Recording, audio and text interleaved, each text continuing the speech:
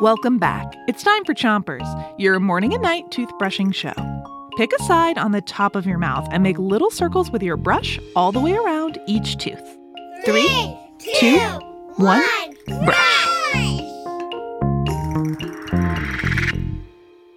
It's Dinosaurs Week, and tonight we've got an answer to this morning's quiz. When did dinosaurs roam the earth? Was it 1 million years ago, 50 million years ago, or 100 million years ago? Switch your brushing to the other side of the top of your mouth and brush your front teeth too. The answer is 100 million years ago. If you had a time machine that could take you back 100 million years,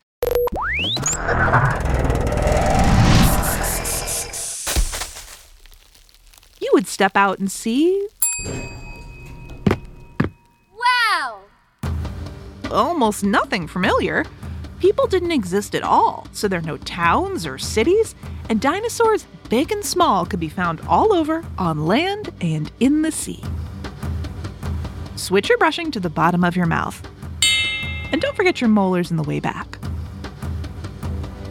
Dinosaurs are ancient reptiles. We don't have dinos anymore, but we do have reptiles today, like snakes, lizards, turtles, and crocodiles.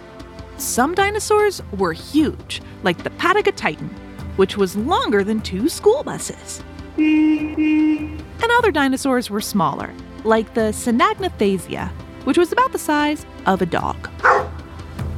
Switch your brushing to the other side of the bottom of your mouth. And give your tongue a brush too. 65 million years ago, dinosaurs became extinct. That means the dinos disappeared, and that's why there aren't any today. Scientists are still studying why dinosaurs went extinct. Hey, Rachel, I've got one for you. Why were dinosaurs so smelly?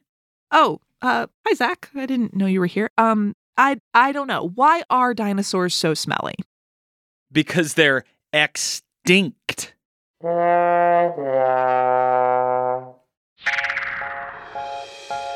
Okay. All right, we're done for today.